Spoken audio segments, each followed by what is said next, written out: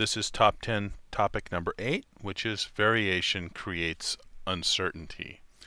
We'll start on the Business 302 page, go to exam review, go to statistics, go to the presentation, that's the review,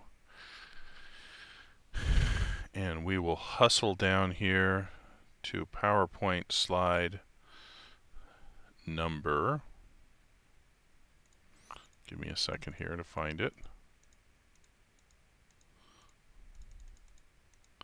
PowerPoint slide number 8 is, top 10 concept number 8 is slide 93, near the end of the presentation. Okay, recall that we talked about descriptive statistics and inferential statistics, and in descriptive statistics we computed the measures of central tendency like a mean and the measures of dispersion like standard deviation.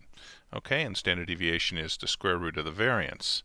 Variance or variation is dispersion of the data, and this topic is about how that dispersion creates or is related to uncertainty. On a continuum between perfectly certain on one side and perfectly uncertain on the other side, most of our work lies somewhere in the middle. If it was perfectly certain, we probably wouldn't study it because we would know the answer already. If it's perfectly, that would be order. And if it was perfectly uncertain, that would be chaos. Hopefully some of our work is somewhere in between. Okay, but variation creates uncertainty, and I'll give you a couple of examples here in a moment. The next two slides do that. Okay, first slide, slide 94, no variation.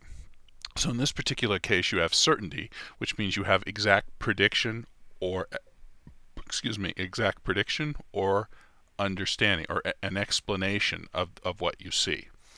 Okay, the standard deviation is 0. For example, if you have, say you have 4 numbers, 3, 3, 3, and 3. You have perfect certainty because the standard deviation is 0, and also the third bullet, the variance is 0, or fourth, all data is exactly the same. Okay, for example, all workers in a minimum wage job, or all workers at a job with the same wage. Okay, there's no deviation, so there's nothing to measure in terms of uncertainty there, at least for that particular question. What is the wage? The wage is the same for everybody. Okay, next slide. On the other end of the continuum, you'd have high variation. High variation, the first bullet point, is uncertainty or unpredictable. It's unpredictable. We don't, since there's a high amount of uncertainty, we have a high degree of unpredictability and also a high degree of we cannot explain the data either. It's not predictable, not explainable, at least not very easily. Those are characterized by high degrees of standard deviation. In other words, a relatively high standard deviation as opposed to 0.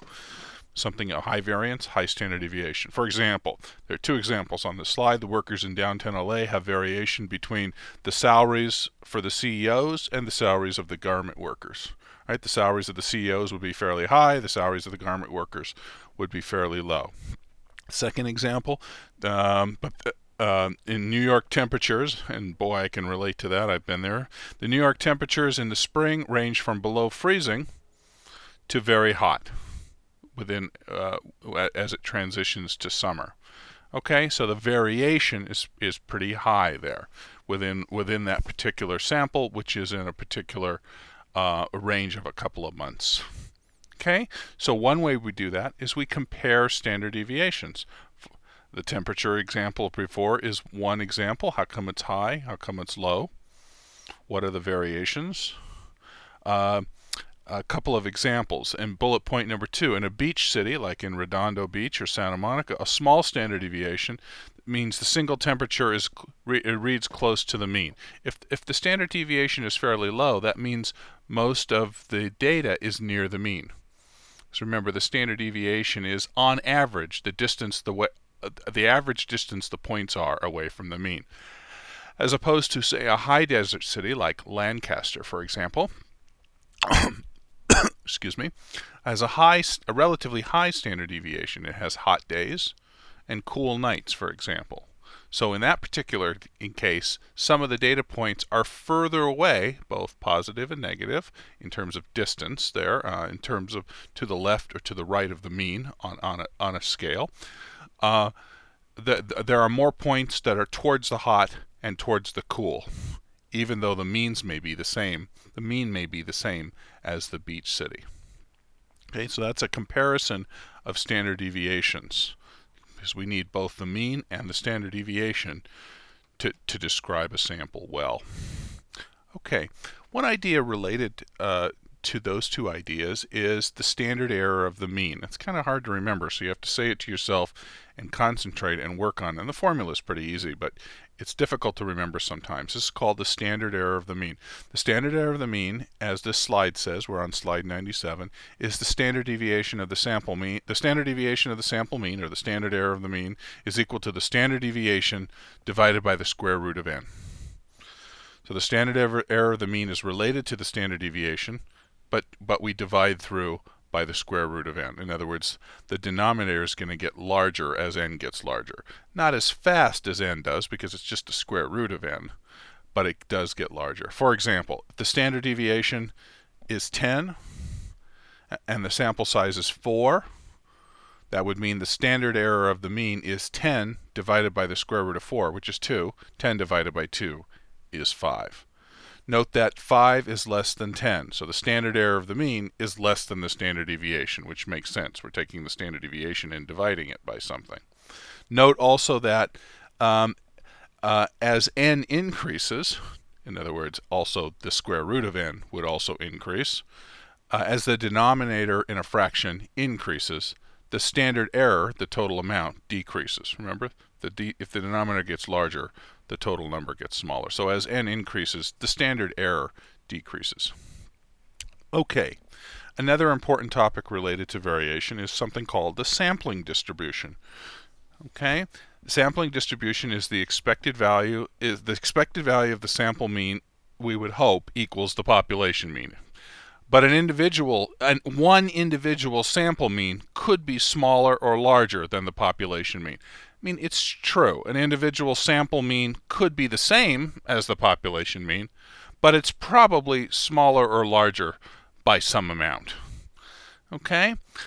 Bullet point number 2, the population mean is a constant parameter, but the sample mean is a random variable. Let me explain this sentence again. Remember, when we're talking about the population, we're talking about parameters. We're talking about samples, we're talking about statistics. But remember, the population isn't typically known. And even if we do know the population, we usually don't know the standard deviation, actually. So it's fixed. Think of it this way: the parameters in the population are fixed but unknown. The only thing that we can see is an individual sample, or in some cases, multiple samples of a population. Population mean is a constant parameter, constant but unknown parameter, but the sample mean is a random variable. Okay, especially if we select it well. Okay, third bullet point, and so the sampling distribution is simply the distribution of the sample means.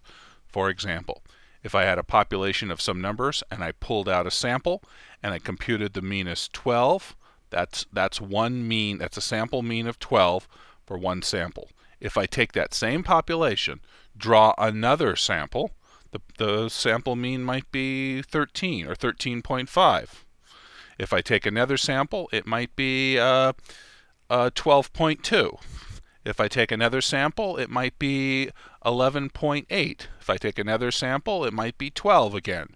If I take another sample, it might be 11.4. So as you take different samples, you can compute all the sample means.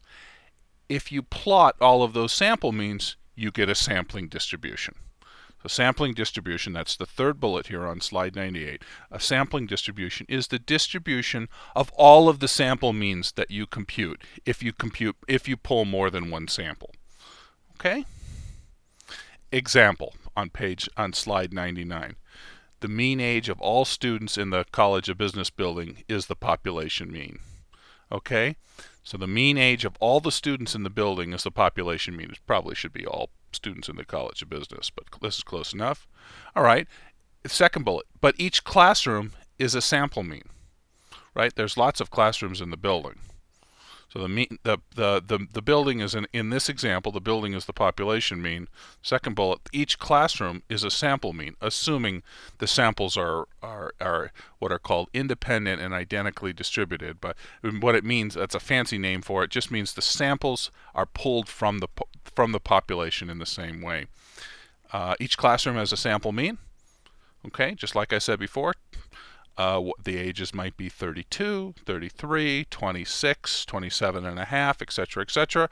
Bullet point number 3, the distribution of the sample means from all of the classrooms, say about 20 classrooms, is called the sampling distribution. Okay, and the last slide in this particular section is something known as the central limit theorem. The reason that's important is because the link between the sampling distributions is the link to the central limit distribution, and the central limit distribution is important because that's the key concept in inferential statistics that allows us to take a look at a sample and draw inferences about the population.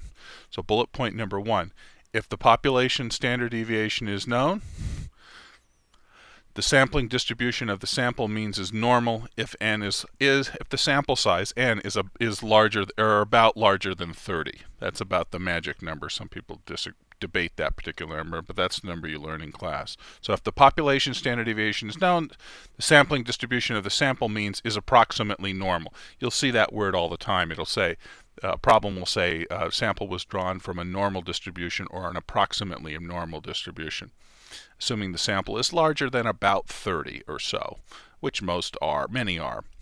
Bullet point number 2, the central limit theorem applies even if the original population is skewed. Okay, which is nice. So the central limit, even if the mean and the standard deviation, and even if you were to plot out one individual sample, even if the original population is skewed, you can still use, when you pull multiple samples and you plot out the sample distributions, you can still use the central limit theorem. It still applies, even though the distribution of one particular sample doesn't seem to look normal. The distribution of the sample means will be approximately normal, which is nice to know. Students forget that all the time.